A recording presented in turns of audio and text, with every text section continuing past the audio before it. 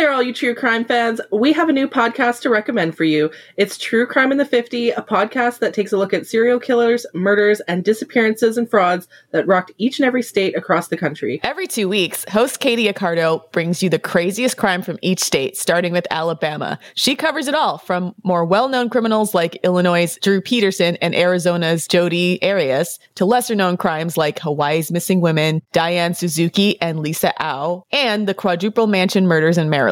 Or tune in to hear about the true crime epidemic of Montana's Indigenous women. If you like fraud cases, she's got those too. Listen to Iowa's huge hot lotto scammer Eddie Tipton, or Florida's famous Miss Cleo and the Psychic Readers Network. True Crime in the 50 has something for everyone. So take a road trip across this country and check out the True Crime in 50 podcast, available on Apple Podcasts, Stitcher, Spotify, or wherever you get your podcasts. Hey Queens, are you ready to level up? Then join our Patreon at patreon.com/The Female Dating Strategy, where you can find weekly bonus content and FDS commentary on all the latest pop culture, relationship, and dating news. If you just want to listen to the extra bonus content, we have the Lurker Mode tier on our Patreon. If you want merchandise, access to the private FDS Patreon Discord, which also includes a monthly book club with FDS and feminist-themed books, as well as FDS merchandise, t-shirts, mugs, and the opportunity to discuss topics with the FDS podcast queens live, as well as submit stories for our Rose to Scrote Queen and Gnosis discussions on the podcast itself. So if you'd like access to all this and more, visit our Patreon at patreon.com/The Female Dating Strategy.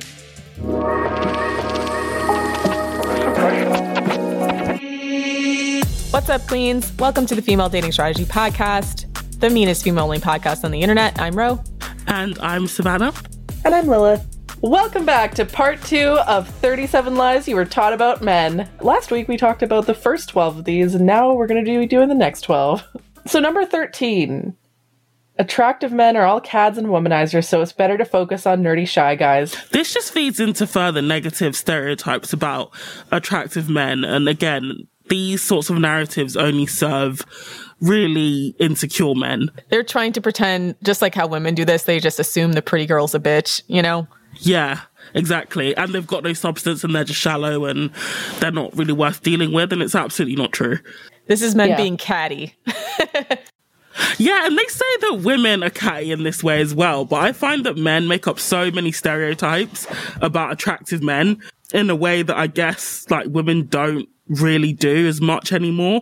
I don't feel any hostility towards attractive women, but yeah, a lot of unattractive guys I feel have this hostility towards more attractive men. Yeah, it also just sets up this false binary, and I see this all the time where men seem, especially unattractive men, they seem to think that like, oh, if I was a Chad, or if only I was attractive, then, you know, I would get all the girls and I could be an asshole. And it's like, they're not even just fantasizing about getting lots of women. They want to get a lot of women without having to treat them with respect.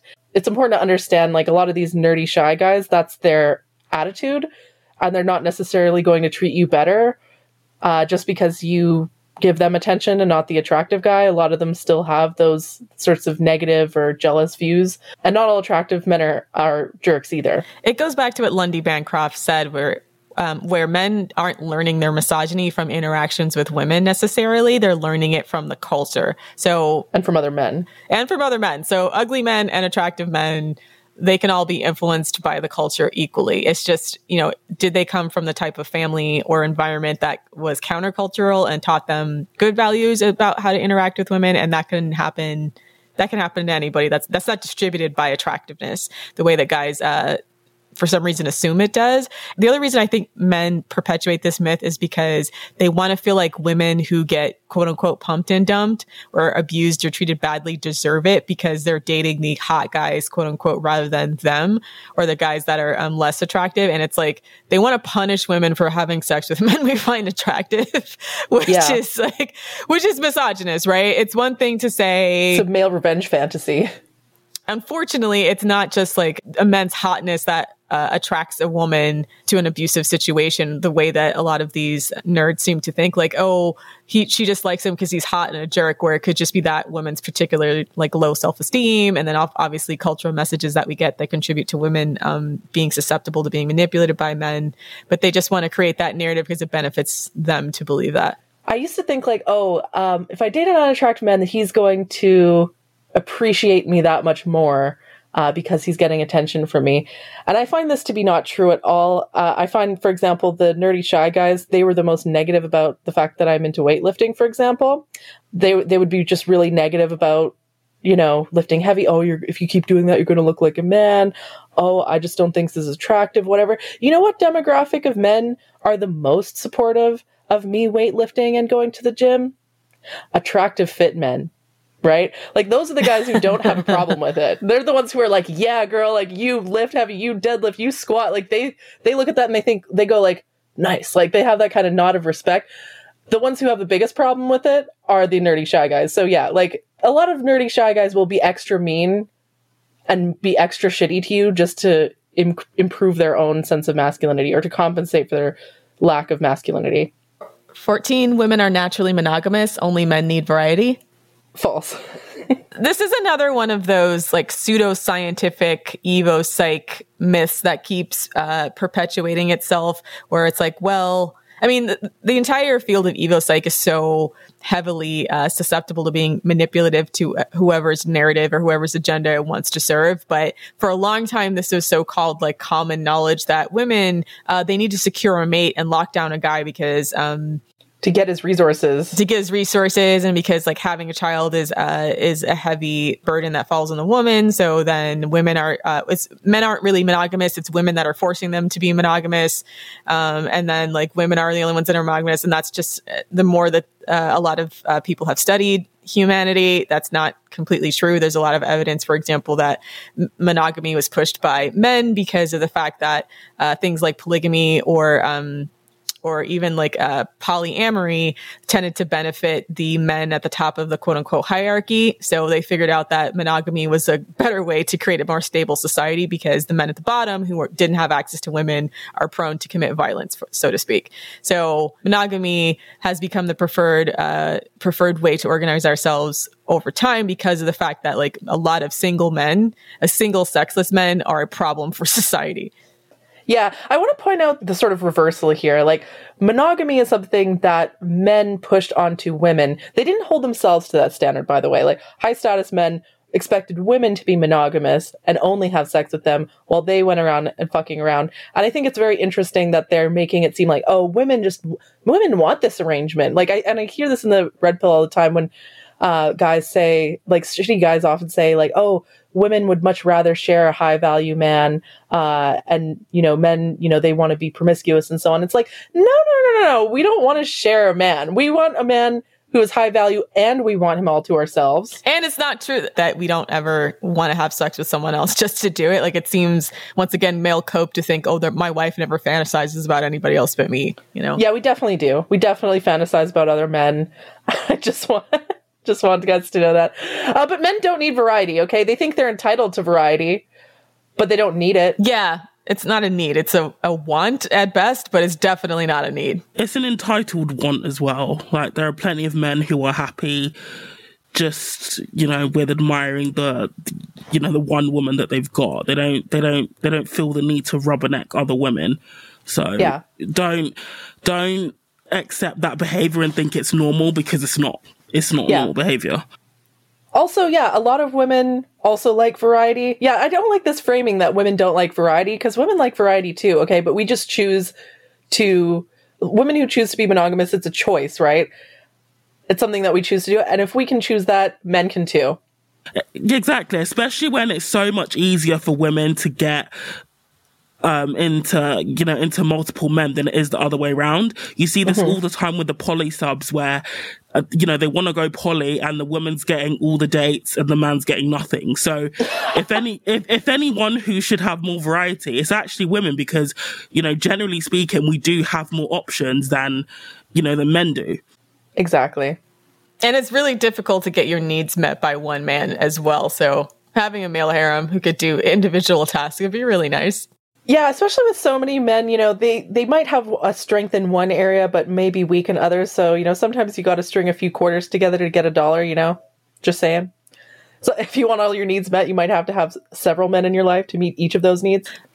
Number 15, no man is perfect. You have to work hard to help him reach his potential. I find it very funny actually how men expect women to, find a guy who's shitty and then build with him. Men never do that. Right? Like, how many guys, right. How many guys like go to the gym, find an overweight woman and go, I'm going to find a girl who's at the beginning of her weight loss journey and then build with her. And like, I'm going to help her reach her goals. No, men not have this lie where they're like, women wait at the finish line and choose the most successful man or whatever, as if men don't also do that. Like, here's what's going to happen. You're going to build him up. You're going to raise his career, he's going to get successful, and then he's going to dump you because you were his starter wife and he's going to go on to someone else. There's nothing wrong with waiting the finish line, ladies, is what I'm saying.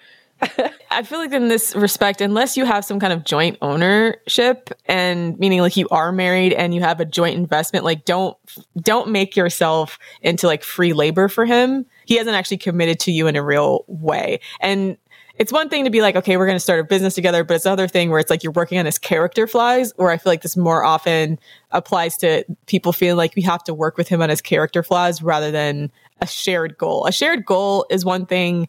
Having to teach men basic manners, how to take care of themselves, how to do work around the house. A lot of the things that women identify as like a lopsided emotional labor, it's really unfair to yourself to just sign yourself up for a relationship where the man does that, because if you're with him, a man's going to assume that you accept him the way that he is. And he's going to get resentful if he feels like you're trying to change him in the relationship. And that's where they end up calling him a nag.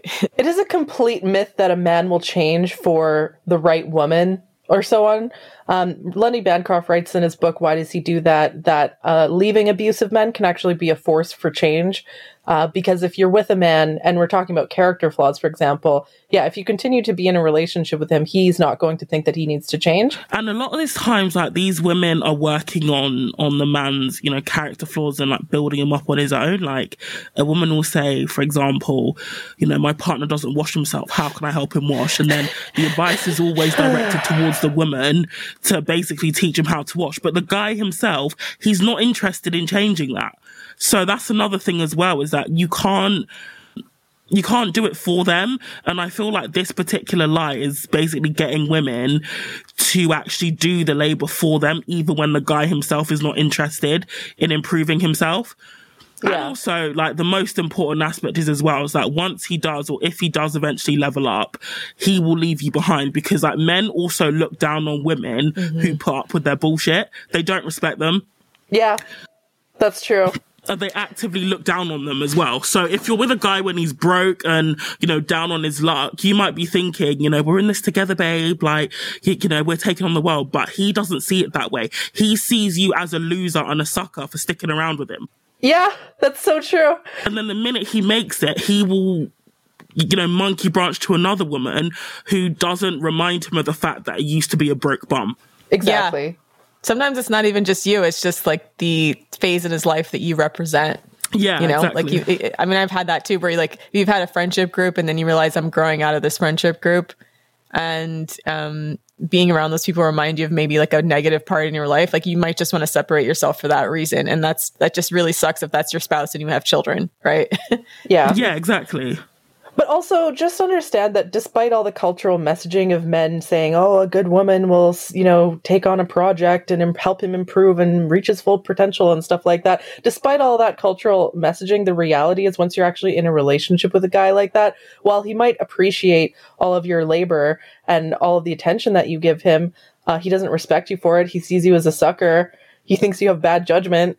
Why reward men like that?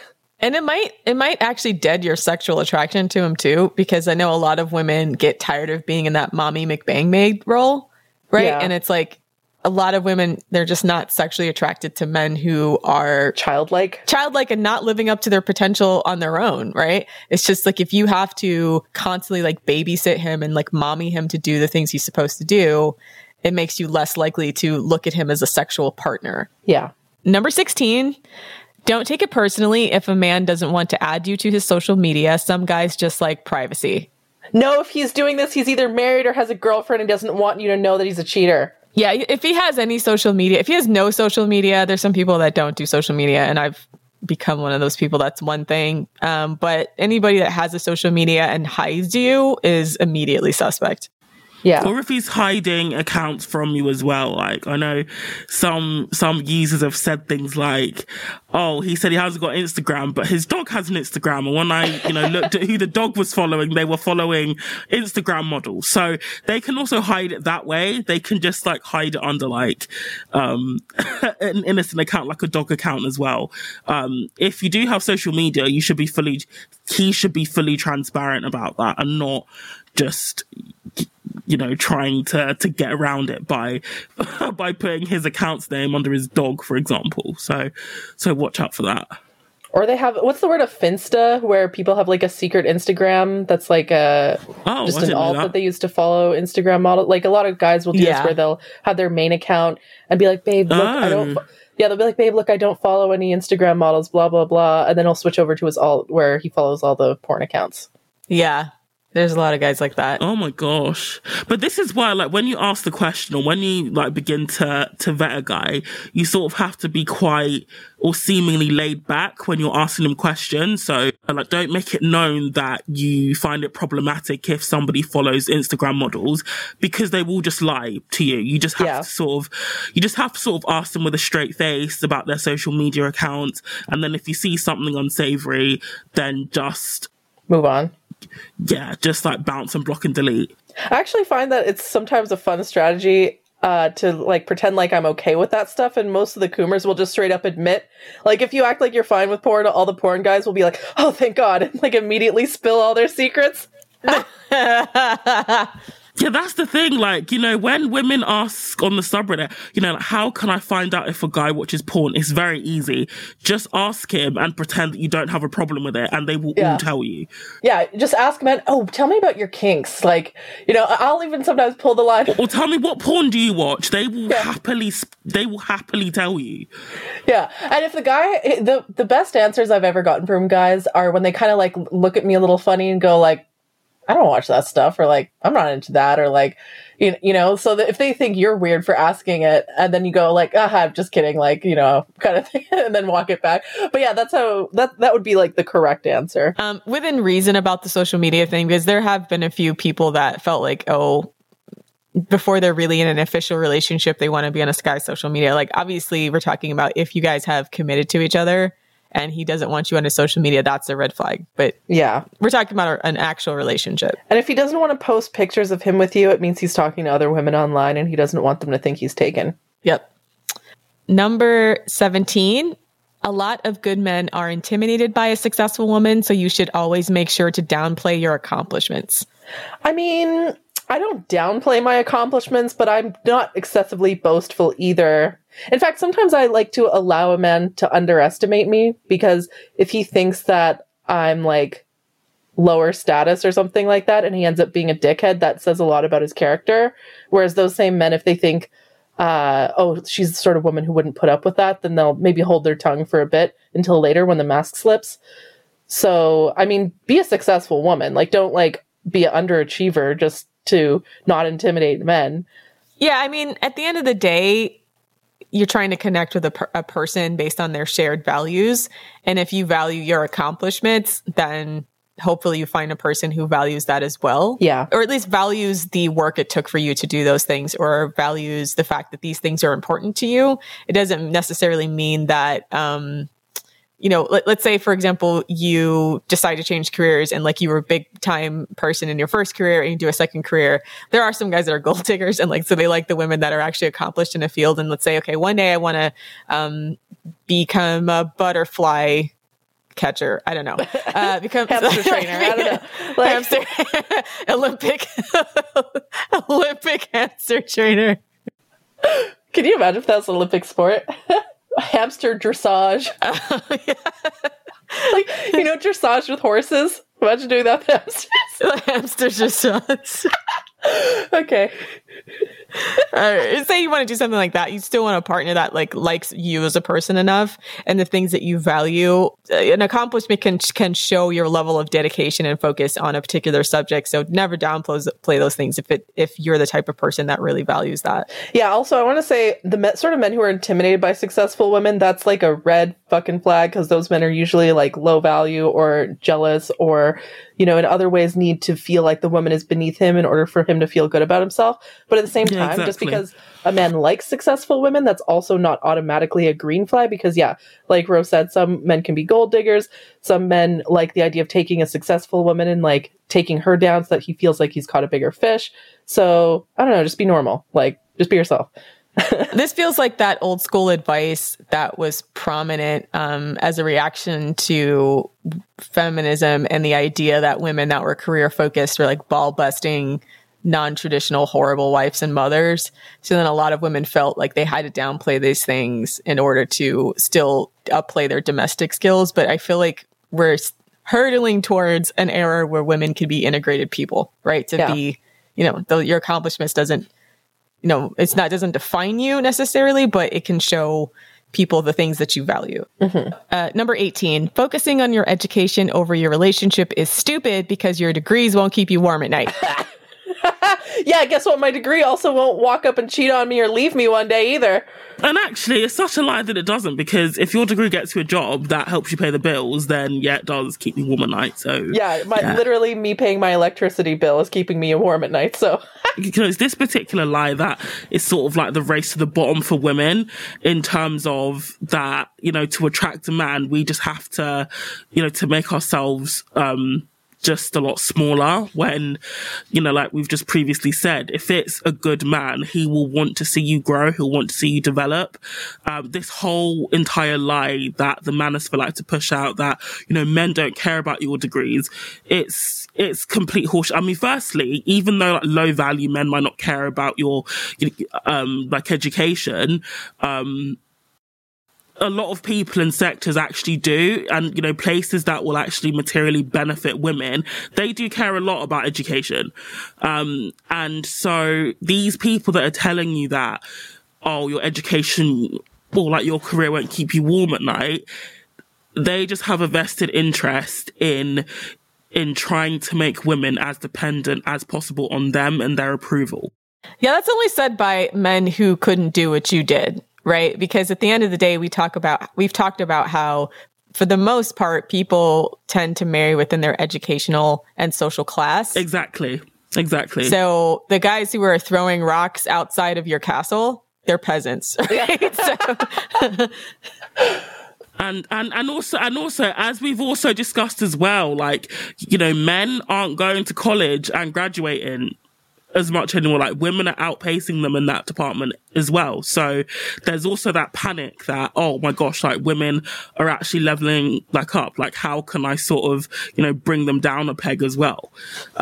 You know, there's also gender demographics when it comes to getting good education as well. So bear that in mind. Yeah, I also want to zero in on the fact that this myth, it's not necessarily even just a manosphere myth. This is something that exists in a lot of like patriarchal or, you know, traditional cultures where educating women is not seen as valuable because, oh, you know, she's just going to like, you know, be a housewife or have kids and so on. And so there's no point in educating women if they're not going to use that for their career. It's like female education is literally just not valued in a lot of parts of the world. And it's very silly because educated women create educated children. You know, this idea that education and having children are mutually exclusive is very silly. You don't have to choose between the two. You can have both. In fact, it's better to have both.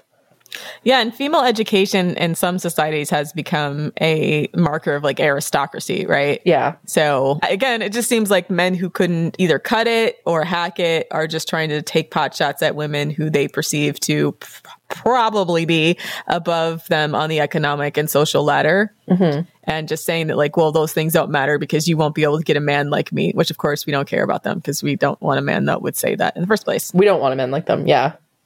Exactly. Next. So 19, most guys know their girlfriend has a sexual past, so it's okay to discuss it with him in a relationship. This is controversial. No. Yeah. This is one of our more controversial pieces of advice. It's none of his business. It's none of his business. And then the problem becomes, and this is I don't know that there's a single man that would be able to, whose ego would be able to withstand the idea that you might have done something sexually with someone else that you didn't do with him. Mm-hmm. This advice was inspired by the fact that there are so many stories, especially on Reddit, but in general, where women will talk about having explored their sexuality in some way in the past and then figuring out it wasn't for them. And then they talk about it with their new man, and their man feels like emasculated or feels like that this person's not willing to open up in the same way if they're not willing to give themselves sexually in the same way. And there's a pretty infamous Reddit story to that effect where so trigger warning, because it's actually really kind of sad, like sad, but borderline rape, to be honest. Where a woman was talking about the fact that she had anal sex, in college with a boyfriend, really didn't like it, but did at a time when she had a lower self-esteem in her life. And then a friend of me blurts out at a party with her new boyfriend about her like having anal sex all the time. And then her new boyfriend would not let it go because she never let him do it. And so then she starts to feel like she's upset because she doesn't like it. And she says like, I was kind of traumatized by this. I don't want to do it. And then she finally agrees to it. He's like unnecessarily rough, almost like contemptuous of her. And then they break up anyways. Yeah. Right. So it's like, it's just, if her friend had never blurted that thing out, it never would have become an issue. Like, granted, he probably had a wave of red flags besides that, but you would never want to put yourself in a position where you are going to feel pressured by a partner to have sex that not willing to have anymore. And it's one of those things where in a perfect world, more men would be able to accept the fact that you've experimented in the past and it's just not for you. But it seems to me that the majority of men are not able to handle that information, and it might be dangerous for you to disclose it. Yeah. Even when I was in the kink community, people's sexual preferences can change. Just because you did something, with a previous partner doesn't mean that you want to do it again. And, vice versa. Just because you didn't do something with a previous partner, that doesn't mean that you wouldn't be open to it. But a lot of men, they lack that sort of nuance. So if you tell them, I was into this, and that, or, these are my kinks, then they expect you to do that. That being said, however, I've also often said this is where, for me, another double standard comes in the sense that, me personally, I will always ask about a man's sexual history because I found that it's really telling of how he views women. His attitude towards sex can be really revealing into the way, firstly, the way he treats women. So if he just sees them as disposable sex toys, and also to see if our attitudes towards sex actually align. Because personally, I'm not interested in marrying a community dick. But funnily enough, like when I've asked about a guy's sexual history, they've never thought to ask me about mine in return. Again, they just happily just tell you. If you act quite laid back and open and just be like, so tell me, about, when you did this, they will just happily tell you. So yeah, men love bragging about their sexual conquests. So they love bragging about their sexual conquests, and they've never asked me the same questions in return. So yeah.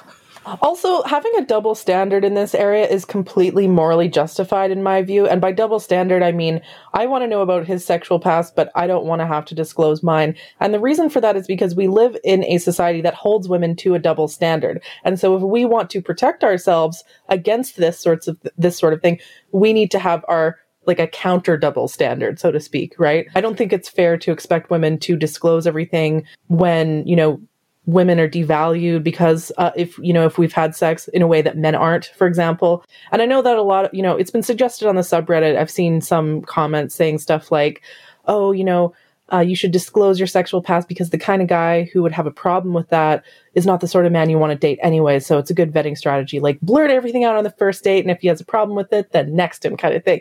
And I just think that's a bad strategy for a variety of reasons. One, because some abusive or shitty men won't react in the moment. Like they'll take that information in, they'll mull it over a bit, and then you won't get an immediate reaction out of them. They'll react much later in a way that you're maybe not expecting or in a way that's more harmful. So that's it. That's one reason you don't want shitty or abusive men to get that information. Yeah, the other thing is the sort of men who want to know that information, who like really drill you for that, that's a red flag. So I probably wouldn't want, like, the sort of men who feel like they need to know that information because they think, oh, it's going to determine if I see you as a marriage material. Probably wouldn't want to have a relationship with that sort of man anyways. Find out a different way that he's like that, because it's too personalized if a guy's rejecting you, because you're going to feel bad too, right? I'd rather like find out he has red flags in other ways than to share some like personal information and then have to experience the pain of that rejection, right? Because you shared something vulnerable. What I'm saying is, in my personal experience, like actual decent men, high value men don't drill those kind, like they don't ask you those kinds of personal questions. Yeah, they've never asked me those questions. I mean, I've asked them, but they've never asked me. Yeah, like they won't demand to know that. A high value man won't demand to know that information, but if you volunteer that information, he might be a little hurt from it. Yeah. It is what it is. Yeah, retroactive jealousy is a massive thing. And I think like more people need to be aware of that. Yeah. Yeah. Number 20, having sex without a condom is more intimate and means he trusts you. Oh my God. Oh my God. Where do we even start? So many men will bareback absolutely anyone. Like if you go over to anyone, if you ask a sex worker, right, how many requests they get, like for bareback, they will tell you they get so many. A man going bareback is, and also I think it's also, if that is his like first line of defense, condoms don't, for example, feel good, let's go bareback. That is a big red flag that he doesn't give a fuck about your safety.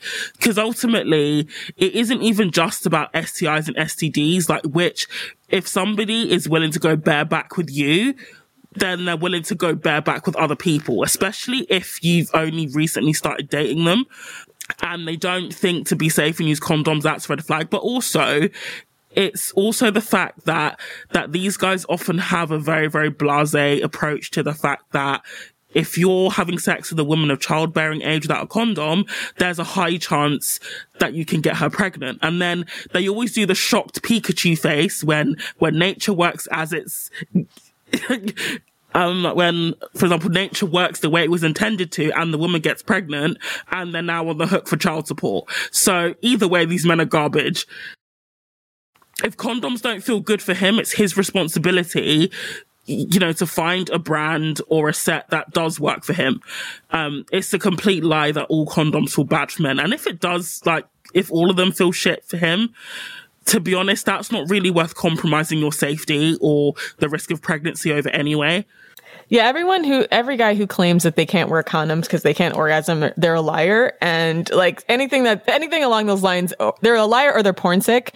And anything along those lines suggests that they haven't, actually gone in the store and tried on different condoms, etc. So just flat out ignore any man that tries to claim that he can't wear a condom for X reason. Even if it's like latex allergies, maybe the only one, but even so, there are other types of condoms with different that don't have latex. Yeah, don't have latex. So. Yeah, and especially there's a lot of guys out here that have no problem having multiple baby mamas. Yeah. And from talking to a lot of older women, there's always been a perception in society that pregnancy is a woman's problem. So a lot of men still operate as if, like, if you get pregnant, that's your problem. And also they'll point to the fact that there's abortion out there, so they'll just look at it like it's your problem. They don't want to have to involve themselves in the aspect of birth control in any way, and they've never been pressured or put on society's never put anything on them to be responsible for their own birth control. It's always been something that's been the issue of women to solve. Yeah, because men don't face the consequences of pregnancy, right? They have no incentive to give a shit about that if they don't feel the pain of pregnancy and childbirth. And so that's why women need to, because we are the ones who face the consequences, that's why we are the ones who have to be cognizant of it. But also in this line, like, having sex without a condom is more intimate and means that he trusts you. That he trusts you? Like, why is that even relevant? It's you it's him who should be proving that you should trust him, right? And a man who wants to have sex without a condom is not trustworthy. A man who gives you a problem about wearing a condom is untrustworthy, right? So rather than be like thinking, a lot of women have this thinking like, oh, I have to prove myself, or I have to prove I'm sexually compatible, or I have to prove that I'm trustworthy, I have to prove I'm a wifey material or whatever, right? Like, switch that mindset around. Like, you're the interviewer here. He's the one who's trying to be impressing you, not the other way around. Yeah. Number 21, telling a guy about your sexual trauma will bring you closer together. No. So this is a very controversial rule as well, because like, once again, you have to understand how abusers operate.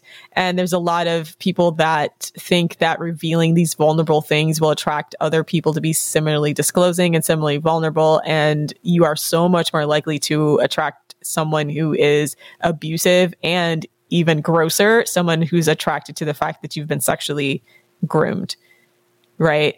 Or sexually abused. Like there's those guys too. And there's been women on the subreddit have talked about men like that fetishize their abuse. Yeah. And it's horribly disgusting. And it's not worth traumatizing yourself again by revealing that to the wrong person. So if you were to ever disclose this, it shouldn't be as like some kind of need to bring yourself closer to a person, but more or less like almost like a matter of fact discussion of who you are, but not like out of some kind of emotional trauma bonding. Because it's just a really, really it's a way to kind of send a bat signal to abusive men, as well as men who would fetishize abuse to abuse you further. Yeah, we talked about this in the Lundy Bancroft episode as well. He said, he was surprised that people would criticize us for having this rule. Or Ro explained the reason for that is that, in liberal feminist media, it's like just communicate, has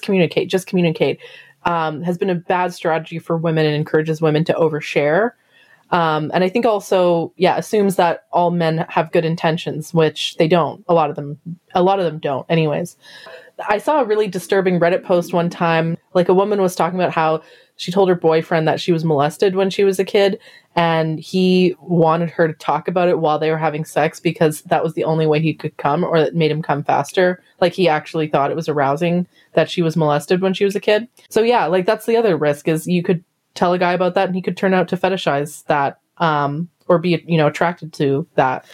So trauma bonding is a style of emotional attachment that develops out of a repeated cycle of abuse, devaluation, and positive reinforcement. Mm-hmm. So it's a bond between that person and generally the person that they abuse, but you can sort of recreate those same dynamics with other people if you're like leading with your abuse, or if you're leading with the trauma. Do smaller vetting, like smaller shit tests, basically, to see if he's like an honest and non-manipulative person. A good one is the blood in the water strategy. So tell him about something made up, like, oh, I'm really insecure that I'm really tall or something. And if he starts going like, oh, a tall girl tries to bully you for that, that means that he's the sort of person to use your insecurities against you. If you tell him something that you're supposedly insecure about, but you're not actually insecure about, and he never mentions it again, that's a promising sign. So yeah, wait until you've done these sorts of lower risk, smaller scale shit tests, and only after that would I disclose that kind of information. Yeah, and don't set yourself up to be disappointed if it does or does not bring you closer together, right? I mean, it could, but it's so much more likely to attract abusers and or put your significant other in a situation where they, even if they love you, they may not know what to do or how to handle that information. Like, dealing with someone's trauma is a skill, right? So don't necessarily expect them, even if they love you, to react exactly the way that you think that they should. It may not be that they're deliberately trying to devalue or shame you for it, but it just may be difficult for people to understand how to react to someone's trauma. That's a trained skill. Don't ever disclose something with an expectation of the other person's response. I also think as well, just to finally cap off this section, I think people who disclose their trauma to partners, especially early on, that can be an issue with boundaries and the idea that your partner has to be the entire village. Like, I know some people say you have to tell your partner everything, and I agree up to a point, but when it's something, such as sexual trauma, it can sometimes be better just to work through that with someone like a therapist or a friend, and not to necessarily lead with your trauma, like, per se. Especially if you are going to be expecting your partner to react in a certain way, and if they don't, then that can be quite devastating. I mean, to be fair, that can be a vetting, you know, strategy in and of itself, but something like sexual trauma is deeply, deeply personal. It's a lot more personal and a lot more sensitive than, say, you know, revealing that you like a particular football team or you don't like doing, do you know what I mean? So I just think that, it can also be an issue with boundaries and expectations as well, which is why personally I don't like to lead with my trauma in relationships. I also just think it's kind of a red flag to tell something that serious and that personal too soon. Like, I don't know. I had a guy once on a second date tell me that he was molested. It turned out later to not even be true, but he said that to try to make me feel like, oh, poor baby, and like, wow, yeah, that's really soon to tell somebody something like that. Yeah, and so it turned out to be like an emotional manipulation tactic for this guy. But I also want to point out that like a high value man, while he might not devalue you or look down on you if you've been sexually assaulted, a lot of high value men, like, they will also see it as a red flag if a woman brings that up on a first date or second date or third date. They would see that as a sign of possible future problems. So, and I mean, I've had coworkers disclose really personal things, including sexual abuse, like on the job. And so it's like, it puts you in an awkward situation because it's like, I care about this person, but I don't know what to say to them other than I'm very sorry that happened to you. I don't know how they're expecting me to react to them. And so that's where I'm saying inappropriate disclosure, or if you disclose it to someone and they don't, you know, react the way you should, you could feel offended because you're expecting a reaction that you may not get because that person just plain old doesn't know how to react. And I've had coworkers that have disclosed things to me and I'm like, that's awful. I'm very sorry that happened to you. But then that's kind of all they get from me because I feel like it's a little bit more of an intimate thing. And then you look like an asshole because you're not. Yeah, then well, kind of, right? It's like, I appreciate you telling me, but I'm not a therapist. Like, I'm a coworker. This is very heavy for our shift at Jamba Juice. Yeah. Yeah, it puts the other person in an awkward position to be like, oh, you know, because if they try to have boundaries about it and don't immediately respond with this like outpouring of empathy, like, oh my gosh, I'm so sorry that happened to you. Like, tell me more kind of thing.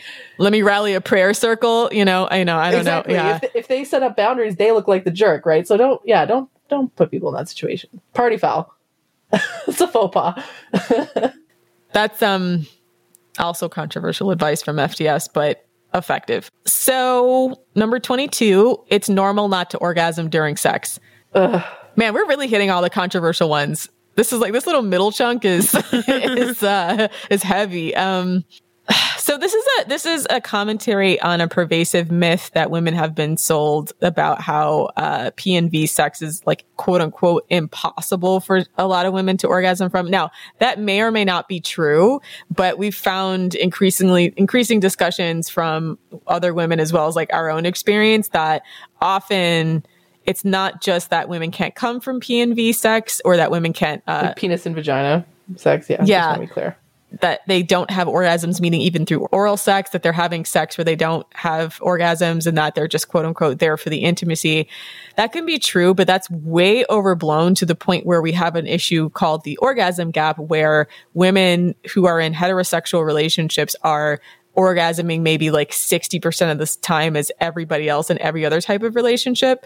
So it starts to indicate that perhaps that it's not women's inability to orgasm so much as it is the lack of sexual skill from men. It's starting to feel like it's more projection of women's ability rather than men's lack of skill. Yeah, I think this is a myth that is basically a crutch for men's low effort sexual performance and lack of sexual skill.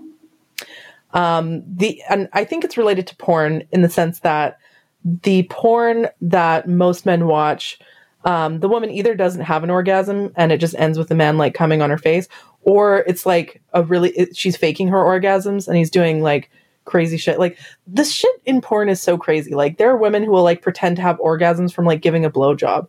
Like, as Gail Dine says, your clitoris is not in your throat. Okay. So that's not possible. Right. So a lot of men watch porn. They have a lot of bad ideas about how to please a woman.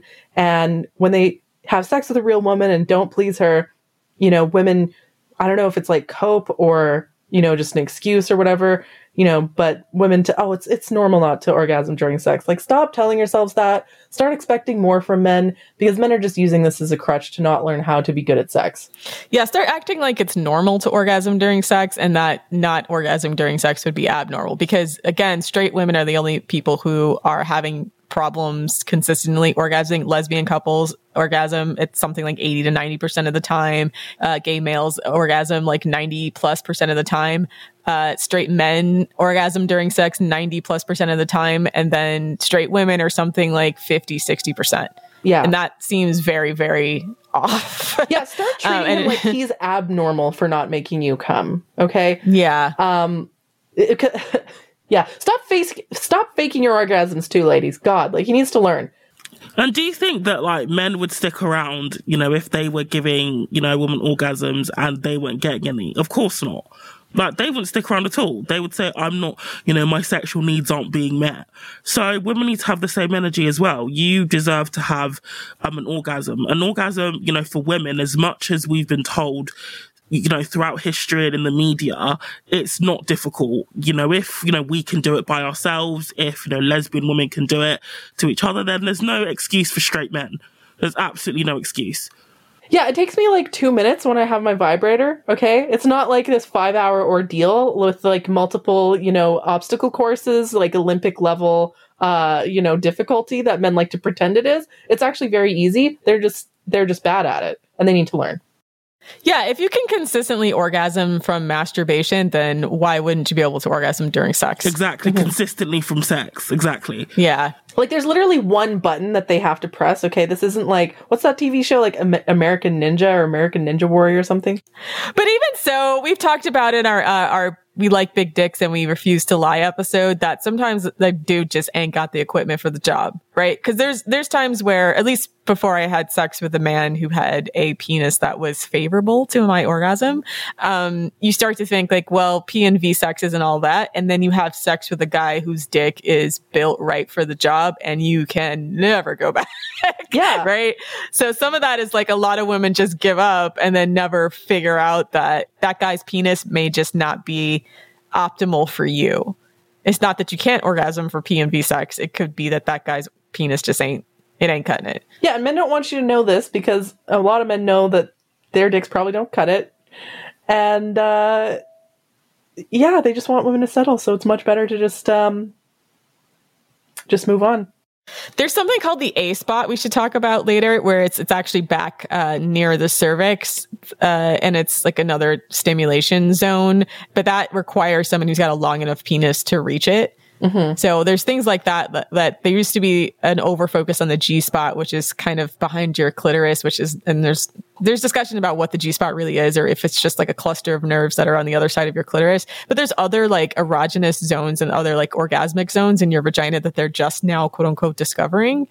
So like the vagina has it's nowhere near as studied and mapped out as other organs. So when they try to make these definitive statements about like women's sexuality and that our inability this is a myth, or our inability to orgasm is because of this or some kind of issue, a lot of times it's just flat out biological ignorance. So it does behoove you to try to become your own authority and don't assume you can't orgasm from P and V sex, or that you can't orgasm consistently during sex unless it's some kind of, there are some women for whom it's a legitimate problem and it's usually some kind of, disability or neurological issue. But if you can consistently do that and you can experiment on yourself and feel what feels good, more than likely you can. It's just you haven't found the right person. Yeah. 23. You can learn to love a guy you're not attracted to. I want to preface this by saying it is possible to become more attracted to a man as you get to know him. Like, there are times where I'm looking at a guy and think, oh, he's okay looking.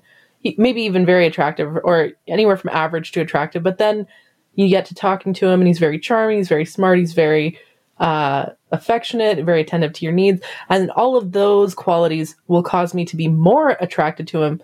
But unfortunately, if he's like just not my physical preference, he's just not attracted to me at all, unfortunately, there's not really much that he can do personality-wise to overcome that. That's just life. I've never dated somebody I wasn't actually physically attracted to straight away. And again, this whole, I don't know why men set themselves up like this, or like women and men set themselves up like this.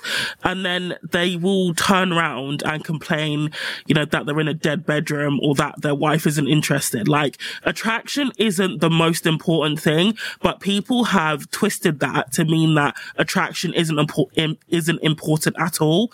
And that's not true. Attraction, you know, really, really does matter in a relationship, especially in a sexual relationship. Because if you're with somebody that you're not attracted to, then you're then surely you're just like friends. That's not a sexual relationship, right? Unless you don't experience sexual attraction. I don't know. Like, I just think that it's incredibly weird when, you know, especially women now, they've sort of adopted this narrative that looks don't matter in a relationship when I think it does. Yeah, because I just couldn't be intimate with somebody that I wasn't attracted to, like physically attracted to. I just couldn't do it.